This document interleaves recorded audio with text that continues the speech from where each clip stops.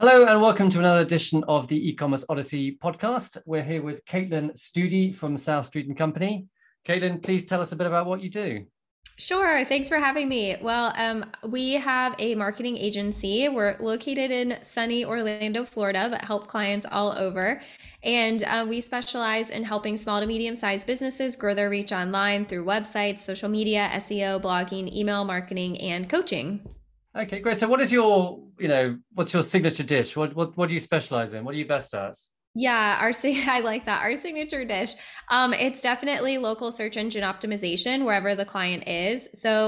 We primarily help service-based companies who are wanting to reach that local clientele. So whether that be local in Orlando or somewhere in the US or wherever they are, that's what we particularly help with. And then we start with that as the core. And then we add in social media marketing, email marketing, Google My Business, review marketing, all of those items to kind of build from it. Okay, so what is it? So you would start by looking what are their Google Places accounts and tell us give us an example of the kind of activities you do.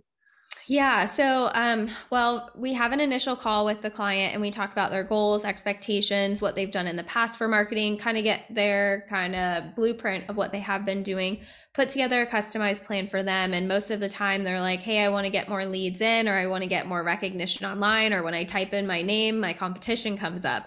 And those are kind of the key phrases for us, because then we put together a strategy. We look at the competitiveness of what keywords they want to rank for in their industry, put together an SEO plan, and then we look at their Google My Business profile, look at all of their local listings, look at their presence online, because we all know that everyone checks reviews now before they go to hire someone.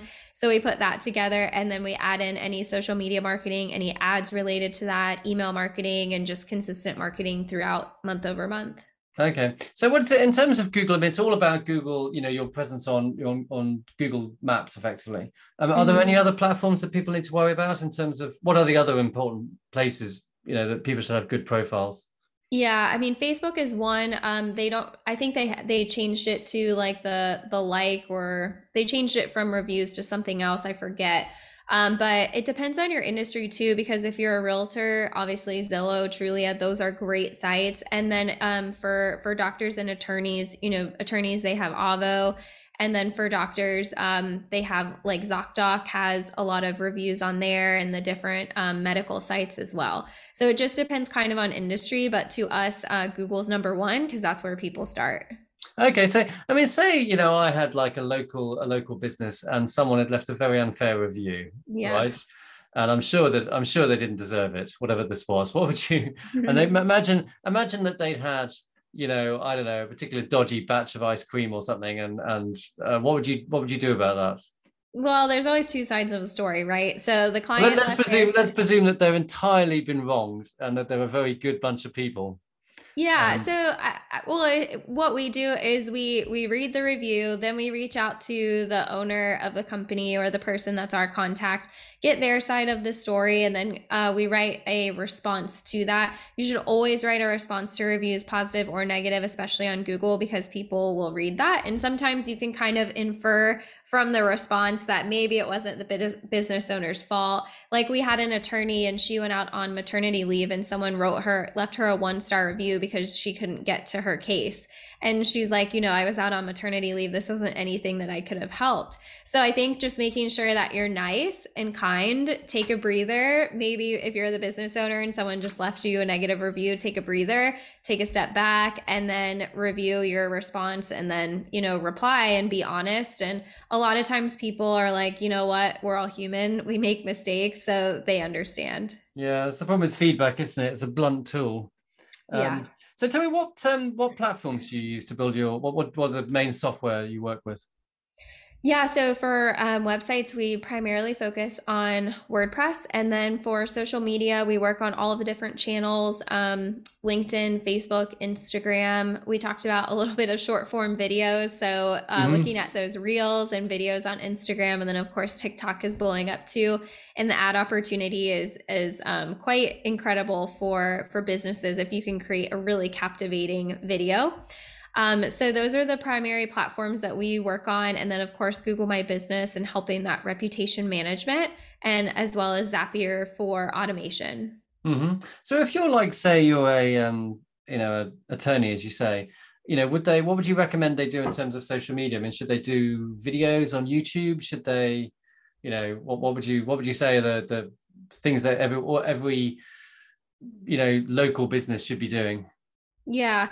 Well, first of all, if you're a local business, you should be going back to Google My Business, you should be claiming that and fully optimizing it, which means making sure that your hours are on there, that your service areas are on there, that your services are on there, that you reply to all reviews, you update your images. Now you can put a post on Google My Business, which is kind of the equivalent of posting on Facebook, except it shows up on Google and it stays there for 7 days and then disappears, and then you can add a new one. So that's step number one. Step number two is looking at all of your reviews across the board, because if you're coming up as in Google and you have 1.5 stars and other people in your industry have more, that's a huge red flag. And then as far as social content, it just depends on who your target market is, but nowadays you should be more targeted. When Facebook first came out, everyone was like, follow me on Facebook, like us on Facebook, like us on Twitter. Everyone was everywhere. And it's not necessarily the case anymore. So being targeted to where clientele is. So if you're a business attorney and wanting to get more business with other business owners, LinkedIn would be great. If you're an attorney that targets consumers and you help them with maybe real estate, then maybe you target other realtors to have that common ground and create referrals from on LinkedIn, but maybe you'd also market on Facebook too. And I just think short form videos are a great way to establish yourself. You can you can repurpose them, add them on LinkedIn, Facebook, Instagram, all of the different platforms to kind of position yourself as an industry leader. So where do you think the best, because, obviously I've got a YouTube channel, so I'm quite interested in this. I mean, what do you think is the best kind of length for a video? And what do you think are the things that really drive engagement? Yeah, I mean, link for video, it depends on where it is. If you're on TikTok, you just get kind of sucked into that. What did you say earlier? It wasn't mindless scrolling. You said another phrase. I'm sure I never would have said anything like that. I don't know. Thief of time. It's a thief of time, and it so is. You just get sucked into the black hole of these videos because people create them and they're so entertaining. So for TikTok and Reels, shorter form videos, obviously you have stories as well on Instagram that you can use, and on Facebook. So, and then as far as LinkedIn, I mean, I would say to try to, for social media, keep it short and sweet. For YouTube, it depends on what you're talking about. Some things you can't really keep to a minute. If you're doing like a how-to video, you want to make sure that you don't skip any steps on there. So it just depends on the platform that you're targeting and your audience as well. Okay. Because I don't know, on YouTube, I like watching videos of people cutting down trees and then falling onto their houses. So it's just... I've never heard that before, but hey, there's something for everyone. Don't knock it till you tried it. It's just, having a bad day, right? Just watch someone doing something really unforgivably stupid. Oh my gosh. It's anyway, it's That's fun. Horrible. No, it's horrible. Sorry, oversharing. You're a great fan of automation, marketing automation. What kind of processes should people be automating? How should they be doing it? Yeah, so I love Zapier, and it basically opened a whole new world for me, because I was doing the same thing over and over and over and just thinking, there had to be a better way. Kind of, if you watch Shark Tank, everyone's like, there had to be a better way, and we created it. So with Zapier, it allows programs that don't normally talk to one another to communicate. So as an example, if you have an email marketing, or let's just say you're running lead gen ads on Facebook, and you want them to automatically go into your sales funnel from that Facebook ad, you wouldn't necessarily be able to do that without manual labor, except now you have Zapier. So when a lead comes in from a Facebook lead ad, you can automatically add them into your CRM system. You can add them to your email marketing platform. You can do all of these different things. And some examples, you kind of have to get your mind in the right mindset to think about this, because it doesn't come naturally unless you're a very organized person and processes make sense to you. So the way that I started thinking about it was, what are the things that I keep doing over and over again that are really simple tasks that I could automate? So an example would be when someone fills out a form on our website, they are entered into an automation and they get an auto email sent back to them saying, hey, so and so, thanks so much for filling out the form on our website. The first step is to set up a free 30-minute call with our team to learn about your goals and your business. Click here to do that. And then they're also added into our funnel for our CRM system. So then after they're sent that email, they're added to our CRM system. And then there's a reminder set to our business development person for her to double check that they either scheduled an appointment or whether we need to call them the next day. So now in like the Amazon 2-day shipping reality and all of these instant messages, everyone wants things so quickly. So what can you do to get back to them quickly and kind of eliminate that time? And before, we're so busy in the day-to-day life, having all of these meetings and then, taking time to grab lunch, coming back. So I didn't get to some of these people until the next day when I was doing it manually. And now I've totally taken that process out, sent them an auto email, and then they schedule a time through Calendly to sign up. So that's one example of how we've used automations to really streamline everything. Okay, so you'd recommend what? So, basically someone makes an inquiry, you automatically send them an email saying book an appointment. Yeah. Okay, that makes sense. Mm-hmm. That makes sense. Mm-hmm. So I was looking at a website, I noticed that your crew is all female. Yes. Is that intentional? It's not intentional. It just happened to be that way. We have a team of developers and there are a bunch of guys there. So all of our core team happen to be female right now, which I think is really cool. Yeah, it's cool. I like that. I was pleasantly surprised. So you don't see that often, do you? Really, it's quite a web agencies are can be quite a male thing. Mm-hmm. And yeah, it's great progress. So you said you started your business as a side hustle. I mean, have you advice for side hustlers out there? How do you juggle priorities? Yeah, that's a great question. And that's something that I had to learn through trial and error and a lot of error. But I was working for a local dermatologist, helped them double in size in the 2.5 years that I was there. And then I just felt like I reached a plateau. So I got my first client in February 2014. It took me a little over a year after I got her to get into networking groups, get people to like remember me, take me seriously, because they were kind of, you never know if a company is going to be around, if you're going to have them help you, all of that. So it took a little over a year to leave, but through that time, what I did was I worked in the mornings. I went to my full-time job all day.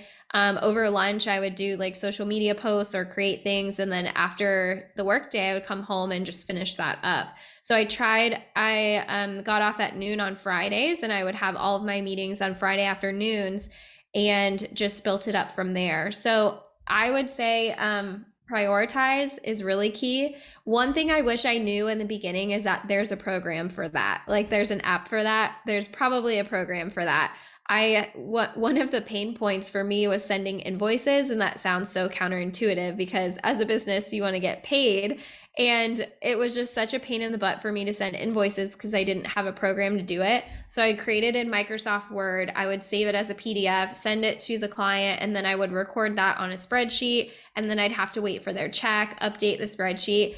Now I use a program called FreshBooks, and it just automates everything for me. Xero is another that I use Xero. Which is those are same idea, but it's totally streamlined how I did that, and I will never go back to the old way. But there are so many amazing programs out there, some free, some paid, for probably everything you need. But that's also one of the things that that people should be open to, is you don't know what you don't know. I didn't even know that invoicing software existed just because they don't teach you that in college. No one really talks about the invoicing software. So that's one piece of advice. And then also to get a mentor or a coach too, because I would not be where I am today if I didn't have an amazing group, a family that supported me, friends that supported me, and then coaches and mentors that I found helped me along the way too. Right. That's good advice. That's good advice. I mean, I find with automating things, I just think there's so many things out there which are really, really difficult to simplify. And so Mm-hmm. you've got to find your simplifications where you can. Mm-hmm. I think because some things are just so, I my experiences with e-commerce, and you've got like thousands of products and prices and whatever. And I just think if there's the opportunity, do you think, gosh, I could really simplify and automate that one thing, then you've really just Mm-hmm. got to take that advantage because if it's just one less thing to do, isn't it? So Yeah, it's one less thing to do. And then just think about how much time you're putting into these really simplistic tasks that are preventing you from focusing on either bigger picture or growing your company or whatever it is that your goal is. So I just, and the other thing too is this isn't rocket science. You don't have to know how to code. You don't have to know like any background information. You just have to think as like, okay, this is step one, this is step two. If this happens, then this or this happens. But you can just start with super simple automations. Mine were like 2 steps in the beginning. Now I have one that's over 40 steps to help us onboard when we bring on a new team member.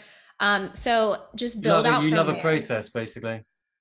We have a process, yeah. And that's the other thing that Zapier helps with too is you outline your processes and you kind of have to say like, okay, I need to enter them into my payroll software. I need to make sure I get this information. I need to send them their computer. So you kind of break out, it helps you visualize that process in steps. And I use it to make sure nothing falls through the cracks. So it sends me a reminder to do X, Y, and Z when I do this as well. Okay, great. Well, you've been, and last question. Last question. What has inspired you recently? Mm, there, well, earlier I was taking, continuing education is a huge deal for me. So I was taking an SEO course, and I just love learning new things for my team. They have quarterly goals to do continuing education as well. So that's one of the things. But when I need inspiration or just like a little pop of energy, I'll go on Pinterest and see what other people are doing. And I just think other people's creativity really inspires me because it just opens all of these different ideas as far as what other people are doing and how we can do that similarly but different at the same time. And then books too. I'm reading Jen Sincero's new book about habits. And then for our team, we have a book club and we're reading Atomic Habits. So kind of a good way to God, start the new year. you sound really organized. You sound really like a book club, a process for everything. Yeah, I try to because when you have so many things, you have so many moving parts, I want to make sure nothing falls through the cracks. Great. Okay. Look, it's been lovely speaking to you, and good luck for the future. Thank you. Thanks for having me. Thanks. Bye bye.